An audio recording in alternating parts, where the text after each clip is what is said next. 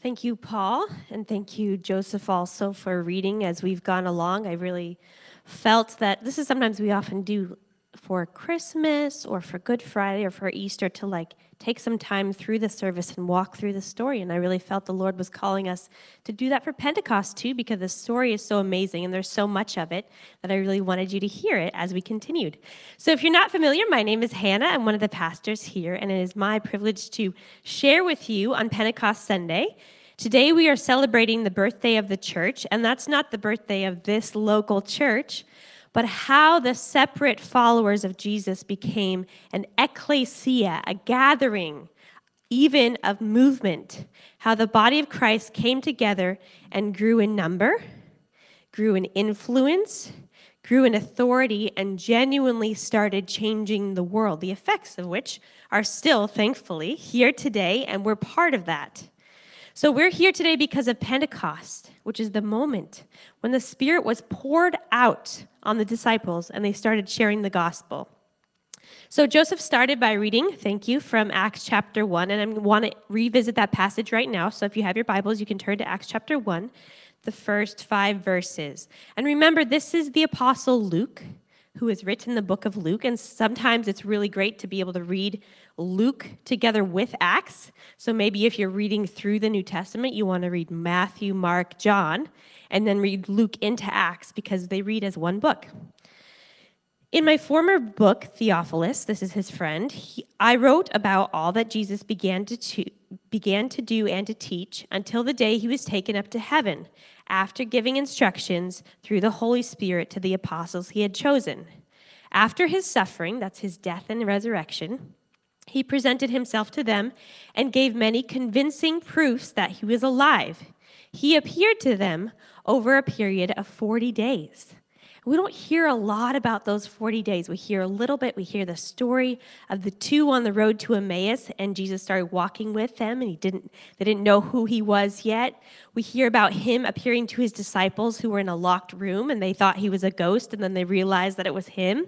We hear about him appearing to Peter on the shore of Galilee when he was fishing and kind of giving up on this whole idea of following Christ.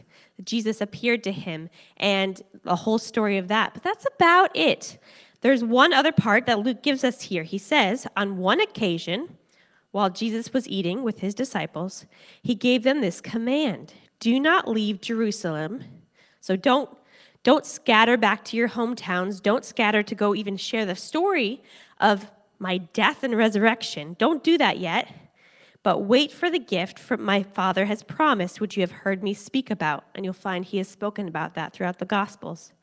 For John baptized with water, but in a few days you will be baptized with the Holy Spirit. So these disciples have been following Jesus for 3 years. They have been present for his teaching.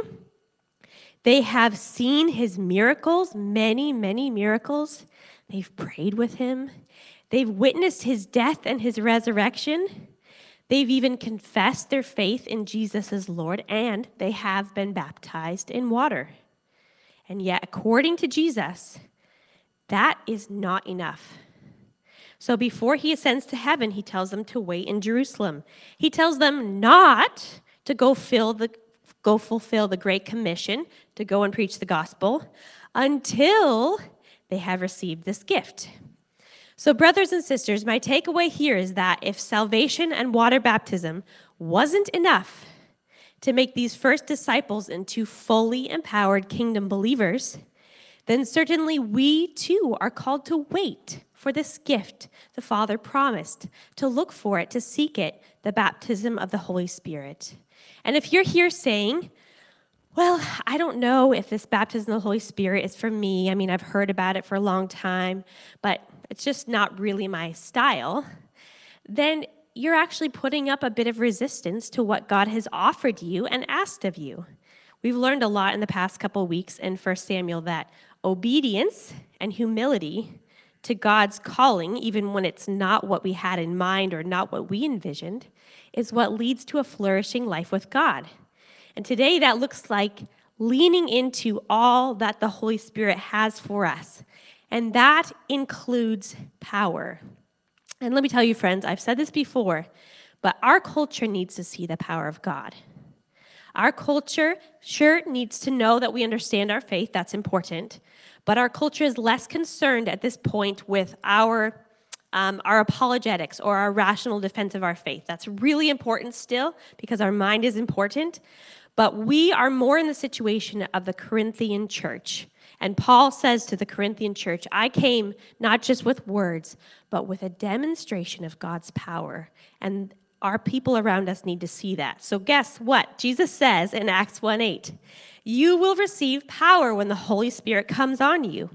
And you will be my witnesses in Jerusalem, that's their city, in all Judea and Samaria, the surrounding areas, and to the ends of the earth. So the Holy Spirit, let's be clear here, the Holy Spirit came to live in you when you were saved. When you received the gift of Jesus' love and forgiveness and you became part of the family of God. Ephesians 1:13 says, you also were included in Christ when you heard the message of the gospel of your salvation. When you believed, you were marked in him with a seal, the promised Holy Spirit. And Jesus says he would send the Holy Spirit as our comforter, as our teacher, to remind us of the things that God has taught us. But there is clearly, in the book of Acts and following, a second filling of the Holy Spirit that happens afterwards. And this is often in the process of seeking God or being prayed for by others. There are a lot of examples of this in Scripture, but I'll just tell you one story, and that's in Acts chapter 8. In Acts chapter 8, the apostles in Jerusalem heard that many in Samaria, which is an outlying region, had accepted the word of God. So that's amazing. They had become believers. So they sent Peter and John to Samaria. When Peter and John arrived, they prayed for the new believers there, so they're already believers, that they might receive the Holy Spirit, because the Holy Spirit had not yet come on any of them. They had simply been baptized in the name of the Lord Jesus. Then Peter and John placed their hands on them, and they received the Holy Spirit. So it's been said, and like everything in our faith, this is an oversimplification, but sometimes it helps us understand. It has been said, I find this helpful, that the Holy Spirit, when the Holy Spirit comes in you at salvation, that's primarily for you. That he's your guidance and your sanctification, your teacher and your comforter. But the baptism of the Holy Spirit, this second work, is primarily for others, so that you can share about Jesus with boldness, so you can pray for others with power, so that you can prophesy into other people's lives. And back to our story in Acts chapter 1, after Jesus ascended into the sky and disappeared from the disciples' sight, when they were all together praying, and I love how Joseph read all the names of the people who were there. This is sort of like a historical record. People who were there, there are also women there. There was also, Jesus' mother was there. They're all praying. And this is not one day. This is not 2 days. It's probably at least 10 days where they set aside the things in their life and they're seeking. They don't even know quite what they're seeking, but they're saying, God said to do this, and we'll know when it's happened. So when the day of Pentecost came, they were all together in one place. And I love this. These are some of the same people, some of these disciples, who couldn't stay awake in the Garden of Gethsemane when Jesus asked them to. He said, will you just pray with me for an hour? And they couldn't stay awake. But here they are, praying together for multiple days. Suddenly, the sound like a blowing of a violent wind came from heaven and filled the whole house where they were sitting. They saw what seemed to be tongues of fire that separated and came to rest on each of them. So there's a unity, so it came together and then separated and it came to rest on each of them. All of them were filled with the Holy Spirit and began to speak in other tongues as the Spirit enabled them. And this is just a sign of the glory of God. There are many times in Scripture where the glory of God is visible. And here in this situation, the baptism of the Holy Spirit looks like fire on these people's heads. Like it's so visible and so beyond anything that we have experienced up to this date, beyond anything they have experienced. So they began to speak in other tongues. And some of you may be completely unfamiliar with the concept of tongues or other spiritual languages, and I don't claim to understand it completely either. What is clear is that when the Holy Spirit comes upon people, let's say before this time, in the Old Testament, or the New Testament before Pentecost, that experience where the Spirit of the Lord came on so-and-so generally affects communication. Occasionally, there are a couple things. We saw Saul, when the Spirit of the Lord came upon him, he was filled with righteous anger, but that was really an exception. Usually, those filled with the Spirit of God prophesy or pray or teach or bless others. This infilling is evidenced as speech. For example, earlier in Luke, when Elizabeth hears the greeting of her cousin Mary, the mother of Jesus, Elizabeth is filled with the Holy Spirit, Scripture says, and she exclaims this blessing in a loud voice. She says, "Blessed are you among women. Blessed is the child you will bear. Blessed is she who has believed that the Lord would fulfill his promises to her." So the Spirit of the Lord comes upon her, and it's evidenced as speech. But these tongues are new here at Pentecost and then are taught about in the rest of the New Testament. The Apostle Paul talks about tongues as a prayer language by which we pray without even understanding what we're saying. It's a way to be built up and strengthened in God. Paul says, the one who speaks in tongues edifies, builds up himself or herself. In the book of Romans, Paul writes that the Spirit helps us in our weakness. We don't always know what to pray for. We don't know how to pray about that thing, but the Spirit himself intercedes with us through wordless groans. The Spirit intercedes for God's people in accordance with the will of God, bridging the gap between our limited understanding, but our desire to pray, and our command to pray, and heaven and God's vision of things. 1 Corinthians even speaks of tongues as a way to praise God through song, talks about singing in the Spirit, and that's something some of you may be familiar with. Neither I nor any of us has fully explored every aspect of tongues, and that's okay. There's always more to be explored in every part of our relationship with God. Like the disciples, we get a lot of our understanding about God and his kingdom along the way. Not before God works in us, but during or even after. So you don't have to fully get it to ask for more of God. I believe rationality in our faith is important. I absolutely value serious intellectual study of theology. And at the same time, one of the things I personally love about tongues as a prayer language is that it cuts through everything. It cuts through the spinning thoughts, the overanalysis that is in my head, I don't know about yours, the worry about whether I'm praying the right thing in each situation. Praying in tongues builds real faith that God is listening and working and gives me a clear sense of the Holy Spirit. And God answers those prayers in accordance with his will. So the disciples, back to our story, were filled with the Holy Spirit, began to speak in other tongues. As the people of Jerusalem saw what was happening, then they heard Peter preach, "God has made this Jesus, whom you crucified." So they're familiar with the events that have happened. And Peter is explaining them to them. "God has made this Jesus, whom you crucified, both Lord and Messiah." And they experience conviction. They're cut to the heart and they say, "Brothers, what shall we do?" Peter replied, "Repent and be baptized, every one of you, in the name of Jesus Christ for the forgiveness of your sins, and you will receive the gift of the Holy Spirit. This promise is for you and for your children and for all who are afar off, for all whom the Lord our God will call." So Peter proclaims the gospel so effectively that 3,000 people are saved. 3,000 people. And let's remember what we know about Peter up to this point. He's the one who is often confused. He saw Jesus on the mountaintop shining with the glory of God and felt like he had to say something, so he was like, should we build some tents and stay here a while? And everyone looks at him like, what are you talking about? Later, when Jesus is giving him serious warnings, he sort of blusters weakly to Jesus, "Even if everyone else leaves you, I will never leave you."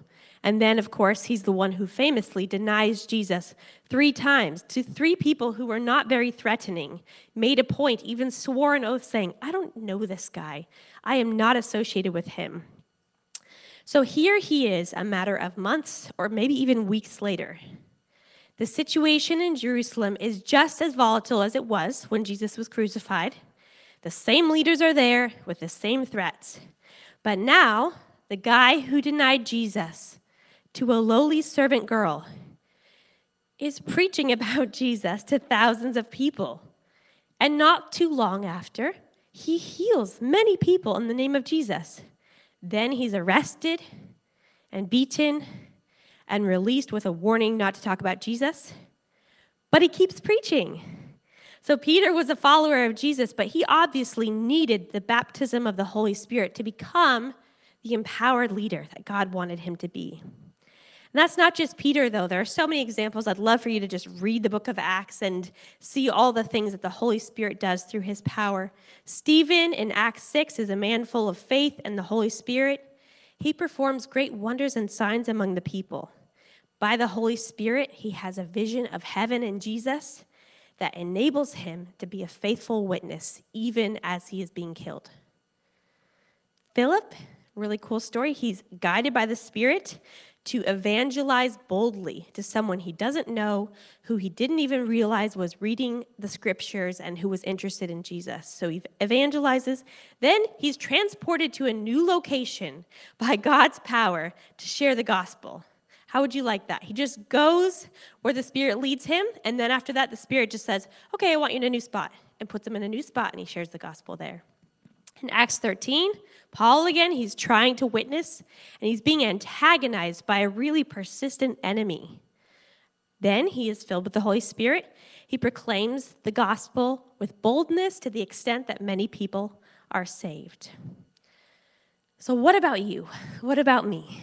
Do we need boldness? Maybe as you try to live for Jesus in your workplace, you feel the enemy rising against you.